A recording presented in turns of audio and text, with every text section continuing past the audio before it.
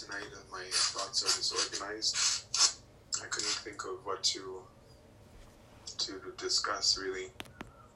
So I want to just maybe go through what's going on to try and understand what's happening physically, historically, and maybe a couple of meditations before we call it a night.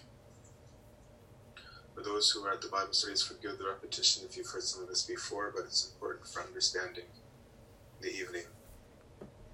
As we can see here, we started off the night with the Lord's farewell, which we'll return to at the end.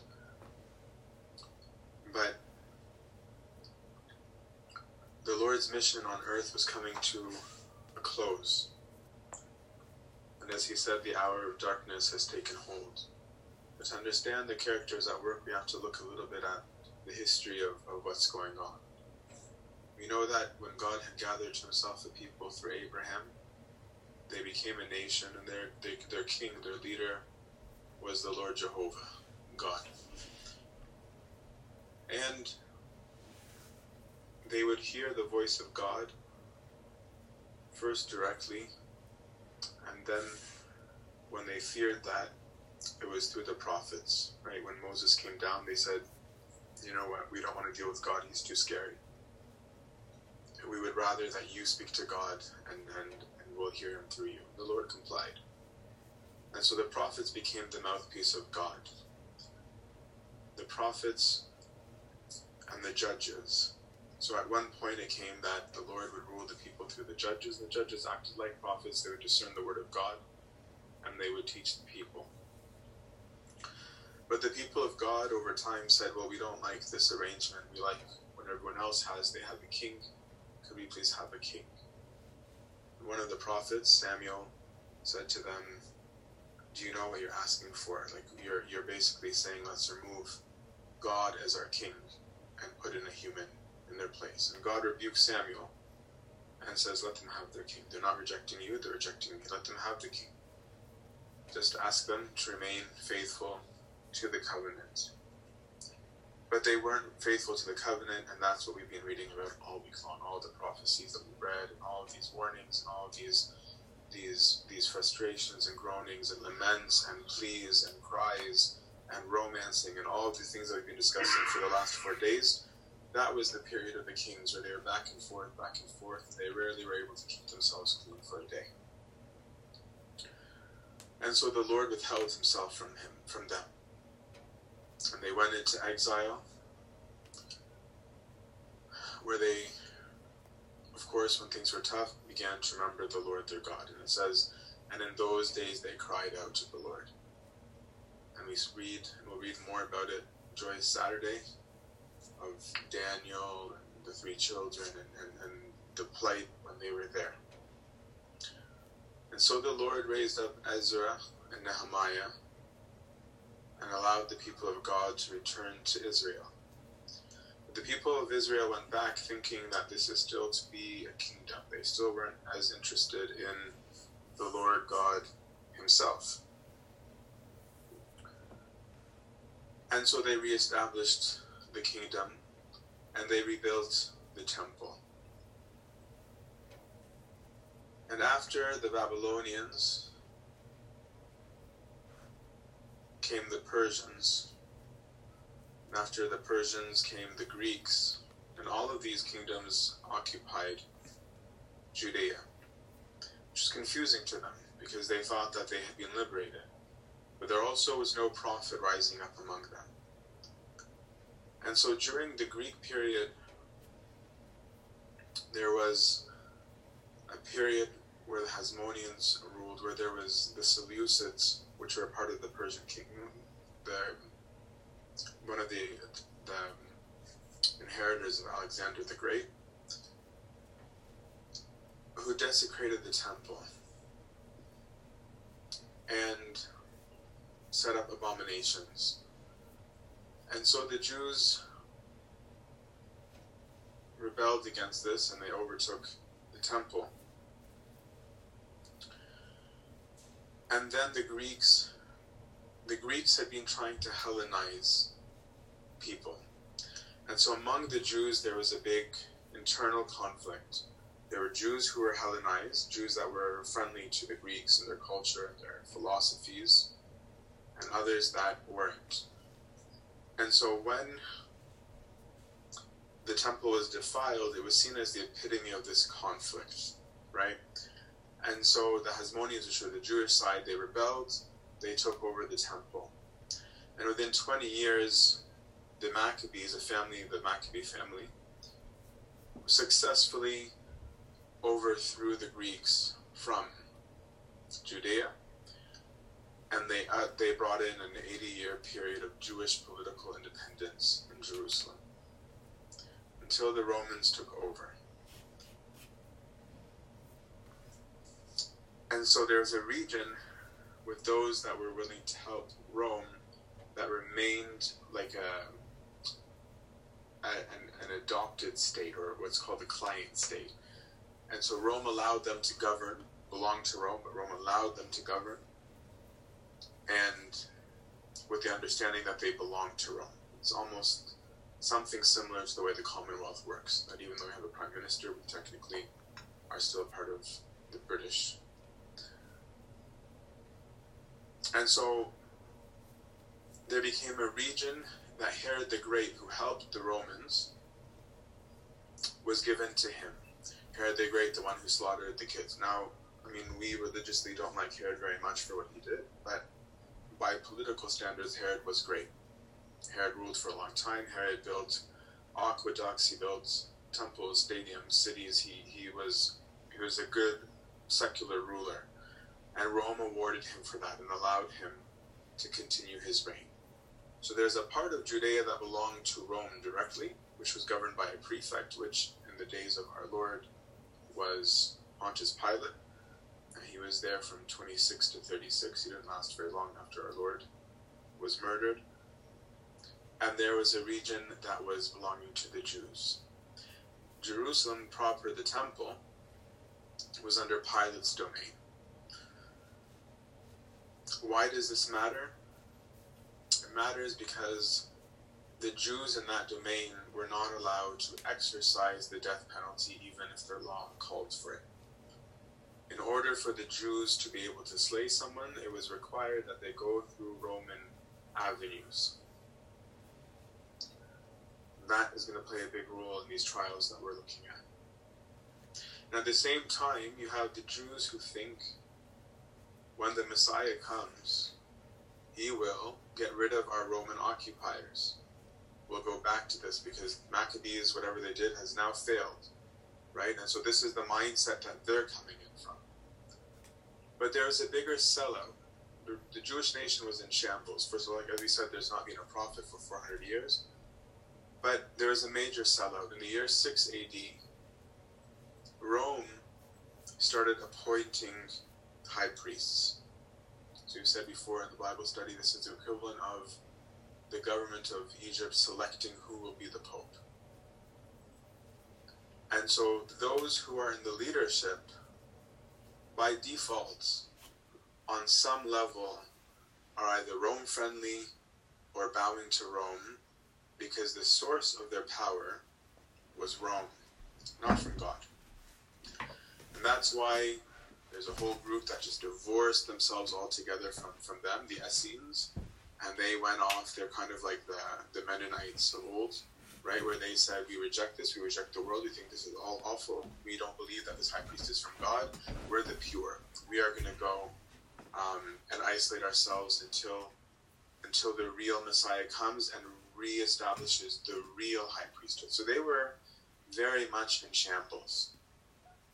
The Romans cared very much about this tiny piece of land called Judea, not because of anything it produced, but because of the harbors and because of its land link to the east to a whole group of people that Rome feared, because they were the only threat to them, the Persians in the east. And they were also a gateway to the ports, to Egypt, where Rome was receiving a lot of its harvest and grain and rice from. So there's a lot at play here, and it does matter. It's not just for the sake of knowing history. It matters because the peace of that region matters. And so the Pax Romana, the Roman peace, was established with Judea and said, we will allow you to function. We will allow you to function if you keep yourselves obedient to the law, you don't cause a riot, you don't try and rebel, because if we wish, we could and we can and we will completely annihilate you. And they could. Rome could. And eventually they did, as the Lord prophesied. Eventually they did. And so all of this is in the inner workings. That's why Caiaphas, just yesterday in the readings, accidentally prophesied about Christ. When he said, look, everyone's running after them. What are we going to do? Earlier this week. And Caiaphas said, you know what? It's better that one person, an innocent person, die for all of the people. He wasn't looking at Christ as innocent in terms of his claims. He was saying that, well, you know what? If the whole world has gotten mad because they're following him, we might get annihilated, and our nation and our custom and our temple will die. This is not a people who has confidence in God. As a matter of fact, they have become secular because of that very issue. Because one of the things that had led to the results of the Maccabees was that they were going to be attacked on a Sabbath day. And the people of God said, we're not going to fight on the Sabbath, because the Sabbath is holy, and our God will protect us. And so they refused to fight on the Sabbath, and they were murdered. And so they said, well, clearly, we've got to take our security into our own hands. And so already the fundamental nature of this was no longer people surrounded around God, even after the captivity, even after the release. You'd think that they would have learned the lesson. They haven't. And they haven't heard God speak to them in 400 years. And as a matter of fact, God had stopped speaking to them, because what was also absent from the Jews during this time was the Ark of the Covenant, the mercy seat, the throne. And it's from there that God would speak to them. It was called the Dubar, the Logos in Greek, Dubar in Hebrew, meaning the speech, the commanding, the word, the logic, the intellect. And this had been gone. This had disappeared. It was not present in the Second Temple. And so they were in complete and utter poverty, and yet acting religious. And the temple, which had ritual religion, was just that, ritual religion. People acted like they cared. The priests, as we see, don't care about justice.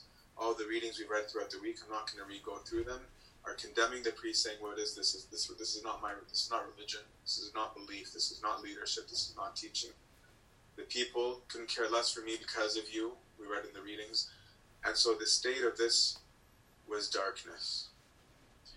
And the temple, which was supposed to be the source of light, was empty. And it had become the source of darkness. And instead of light pervading through the world from the Dubar, from the holy place, from the Holy of Holies, from the temple, what pervaded from the most holy place on the earth up to date at that time was darkness, was death, was rebellion. And so on this night, everything goes wrong. You have the Jews coming in to arrest the Lord, and they bring a whole host of people. They have brought in hundreds of soldiers to arrest the Lord. And the Lord just looks at them and said, who do you want? They didn't even know who he is. He said, we want Jesus. And then he utters the divine words, I am is he, pointing at himself. I am the I am. I'm openly declaring that I'm God. And they fall to their feet because he has said the name of God. It wasn't a miracle. It wasn't that they were struck by some power that knocked them on their feet. No, they bowed because of what he said. No one recognized their creator. The disciples who had just attended this farewell speech, who said, "We would never betray you," they had just said, "We know who you are now, Lord. Now you speak plainly." And our Lord looked at them and he asked them, Do you really get it? Because only in a few hours all of you will scatter. And in spite of knowing that he said this, they scattered. They really, really scattered. We see Peter trying to be manly Peter, and he's not a man at all tonight. Forgive me, St. Peter. But he's not a man on this night at all. He thought he was a man when he took the sword, right? When he chops off Malchus's ear. But the real man was Christ, who turned around and said, "No, that's not how we do things." And in the middle of his own arrest, heals a man coming to arrest him. And you'd think that Peter, having witnessed that, would have maybe thought about his actions. But he didn't. Peter, within not even an hour of this event, is vehemently denying and cursing and swearing that he doesn't know Christ. And Luke gives us that really sad moment, right? St. Luke tells us that there's this moment where after he's made his third denial, Christ just looks at him. And then we see this trial that's going on that makes absolutely no sense, where the Son of God is on trial, who is God. And they first go to Annas' house, because he's the real high priest. Because as we said, we said that the government, the Romans, they've appointed high priest. So for some reason, Annas had been removed, because a high priest is supposed to be high priest for life. And Annas is the father-in-law of Caiaphas. So he's the real head of the house. And so that's why, instead of going straight to the real quote-unquote high priest's house, Caiaphas, they went to the actual real one, Annas, because he calls the shots. And it's amazing, because they sent him to be arrested after Judas has greeted him with a kiss, right? That's why we're not kissing, is that he used this friendly, loving, kind gesture to say, "I'll show you who he is." But that aside, if they've arrested him, you'd think there's a charge. But it's apparent in this trial that they hadn't even formulated their charge yet. Because they're going through a bunch of witnesses and they're saying none of them are agreeing. They're not finding out what exactly is it that we're supposed to say he's guilty of. And the only thing they could kind of get from anybody to agree on, because the law says that 2 or 3 witnesses have to agree on the story. So they bring them in one by one and they're not agreeing. The only thing that they're able to get something out of is this whole destroy the temple thing, which they've taken out of context, but no problem. But you can tell they don't feel that it's enough. And so they're blasting our Lord. Did you? And the Lord is silent. He's silent because the Lord has become the sin offering of the people. Like the lamb brought to the slaughter is silent, so our Lord is silent. But I'm not sure that we always understand what the silence meant. It wasn't a silence of guilt. It wasn't a silence of weakness. The silence that he's having is the accepting of the condemnation. The silence of accepting the judgment on himself. When the person came to confess their sins, they put their hand on the lamb and said, "I have done this sin." The lamb didn't open its mouth. The lamb just took the judgment. I mean, if the lamb could speak, it might have said something, but the lamb didn't say anything. And so the lamb just takes the judgment and it is slaughtered. And that is what our Lord was doing. That is why he was silent. So that he could become sin. This is what it means when we say our Lord became sin and our Lord became curse. Because in receiving the iniquities of the people, all these things that they were accusing of him of deserve death penalty. They said you blasphemed. They said you lied, you broke the Sabbath, you did this, you did that, you did that. These are all things that humanity was guilty of. Everything that they're accusing Christ of, humanity, starting with Adam and Eve, humanity was guilty. And that is why our Lord kept silent. Some people say, well, how come he spoke? At one point, he spoke because he wasn't receiving a sin when he spoke. He was being asked a question. Who are you? The same question that we've been talking about all week long. Who are you? Are you the Son of Man? And they knew in what context they meant it, because they would charge him with blasphemy. And to this the Lord responds with truth, because he can't help but answer truth, because he is truth. I am, he said. I am. And you have said it. And now they got the judgment that they were starving for. Now they could call him guilty, and now they could call for the death penalty, which is what they wanted. They wanted because, as we said in the last couple of nights, they had been shamed. They had been made out to be little and small, to lose their dignity. This was their moment for vengeance. This was their moment for blood. And you see the complete upside downness of the world, where when he says to the high priest, because he answers the high priest to show him, I'm not here in weakness. And he says, why are you asking me? I preached openly. You can ask anyone who listened. Actually, most of you were there. So why don't you ask them, what did I say? If you have an accusation, bring it. As opposed to, why are you just bringing me into imagine somebody being brought into a trial and saying, so, tell us what you did. And he's like, well, you're the ones accusing me. You tell me. You tell me what I did. And the servant of the high priest slaps him. He says, do you know who you're talking to? And our Lord didn't even defend himself there to say, do you know who you're talking to?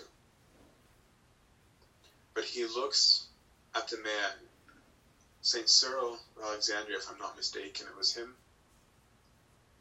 personalized it and says, it seems as though Christ knew the man who slapped him, that he was somebody who had been present at the teachings, and says to him, have I said something actually wrong?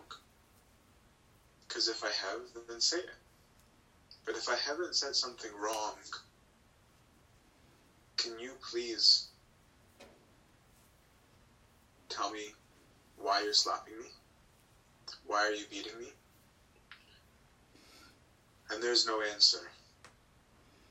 But then the shaming of our Lord begins. Then they revile him, then they slap him, then they beat him, then they make fun of him, then they say prophesy. And we'll see that this is going to go through the whole night and early into the morning. So by the time that he comes before Pilate, he hasn't ate or drank for at least 12 or 15 hours. And by the time he's crucified, it's been almost 24 hours of complete and utter humiliation. So he's been betrayed by the priests, he's been betrayed by Judas, he's been betrayed by the apostles, he's been betrayed by those in the marketplace. He'll be betrayed by the rulers, both by Pilate and Herod, as we'll see in the morning. They've abused their power and they don't know their true king. He's betrayed by those in the temple who are mocking him, slapping him, looking for entertainment on how to press his weakness.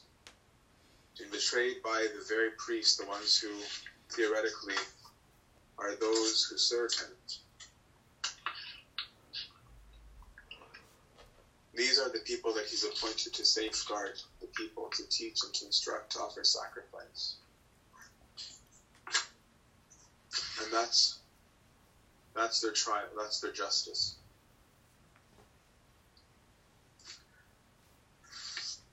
But our Lord knew that that was all going to happen. It's not what he was interested in. Our Lord knew all that was going to happen, and so he just kind of accepts it. Because what he wanted to say to them, he said to them earlier. When he gave them his farewell instructions and took them aside into a garden, and how appropriate, how very appropriate that these words were in the garden. Because our Lord is undoing what Adam did. Our Lord goes to the garden where it all began. Goes back, the Gospel of John is like a new Genesis. And so he returns back to creation, he returns back to the garden, and he's with his friends and says, I'm going to leave. I'm going to leave, and I'm asking you guys when I go to not lose the faith, to not lose hope, to not forget how I asked you to live. I'm going to leave. You're not going to see me. And after a little while, you'll see me. And they said, well, what do you mean? He's like, you'll understand. Because they weren't going to understand that he was going to die and that he was going to rise and they would see him again. And then he told them, but don't worry. I won't leave you orphans. And here he doesn't just mean that sentimentally. Orphans, once you became an orphan, there was a legal issue, right? There meant that you had someone, you needed someone to vouch for you, somebody to legally take a claim for you. And that's why he used a legal term when he called the Holy Spirit the advocate, saying he'll be yours, don't worry about it. And he tells them many things. I won't go into all of it. That would be more of a study for the Bible study. But he says to them, what I'm begging from you is to love each other. What I'm begging from you is to give yourselves to another, to look at what I have done and to do the same. No servant is greater than his master. I know they're going to treat you badly. I know that they're going to hate you. I know that they're going to look at you like you're terrible. I know because they're already doing it to me. And so they will do it to you. There's no greater love than this, than that one lays his life down for his friends. And that is what he was about to do. And then he asked them to join him in prayer, and they can't. They fall asleep, like most of us. And he says to his father, Lord, my Father, I accept this cup. This mission that I said yes to before the foundation of the world, I still say yes. I will not be unfaithful to my people. Because this whole world is my people. Those who came to arrest me are my people. These disciples of yours, these special friends of mine, they're my people and your people. The Roman governor and the Romans and the pagans and the Gentiles, they are my people. The Jews, the high priests, the Sanhedrin, the Pharisees, they're my people. All of them are my people. And what's mine is mine because it's yours, Father. Because what's yours is mine, and mine is yours. And of course we will not forsake them. It is your will that they might not perish. It is your will that they be united with us. And I am here to enact your will. And so I, as man, enact it by my own volition.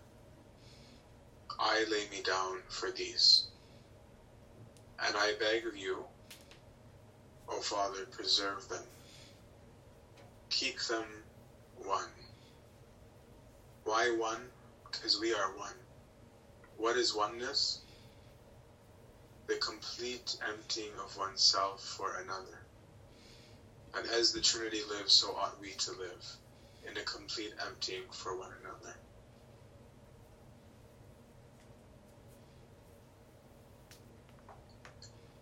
But he had come unto his own, and his own received him not. And so now we see the power of darkness truly. This is the hour for the prince of this world. This is the reenactment of Eden. Eden, the place of God, where God and man dwelt together. Here was God again. Gethsemane, the place familiar to Christ. That's why Judas used it. He said that's where he usually goes. And Adam was formed as an earthly man in that garden. And God became an earthly man in the garden in order to renew the spiritual man. And Adam, who was in the garden and hid himself, who ran away from God and said that he was ashamed, our Lord presented himself to the Father and hid not and submitted himself. Adam's sin brought us into darkness. Our Lord in Gethsemane became the light in the darkness. Adam needed to be called by God. Christ tells them who he is. The Garden of Eden was closed through Adam, but through this new Adam, paradise was opened. Adam in the garden blamed his wife. His wife blamed the serpent. Christ justified the guilty in the garden, the centurion who Peter attacked. Adam blasphemed God, and Christ was blasphemed. Adam was compelled to die, but Christ voluntarily died. And as we'll see tomorrow, Adam brought death, and Christ brought life. And so this is the power of darkness. The same temptation of the garden is what was taking root in the whole world that night. In the garden, the serpent came saying, don't you want to be like God? Are you going to listen to what God says? No, you shouldn't. What God wants from you is ridiculous. What God wants is for you to be ignorant. And he fooled them and mocked them and made them to seek after royalty, to seek after pomp, to seek after knowledge, to seek after their own minds. And this is what the devil was working that night. All were working to kill Christ for the same reason. They all wanted their own way. None of them wanted God. And so the devil was delirious with joy because the devil was still in utter confusion.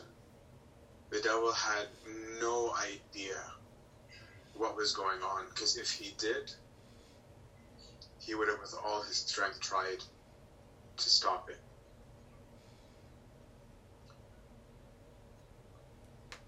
So I leave you with this to think about. Even though the Lord said who he is, they didn't get it. But as we read multiple times in the readings this week, Christ said, when the Son of Man is lifted up, then you will know who he is. And so we await in expectation tomorrow to see, as St. John called, the moment of glory, the glorification of our Lord exalted on the cross, to see what the Lord has in store. Let us all reflect on whether or not we are living Christ's final prayer, whether we really live in love and unity, or if rather we are more resembling the characters of this night in different days. And if we are, may we repent ourselves, and rather than fleeing him tonight, tomorrow join him at the cross with his mother, and with John, and with Mary, and proclaim with glory that he is our God. To him be glory, honor, majesty, and might, now and always, and unto the age of all ages. Amen.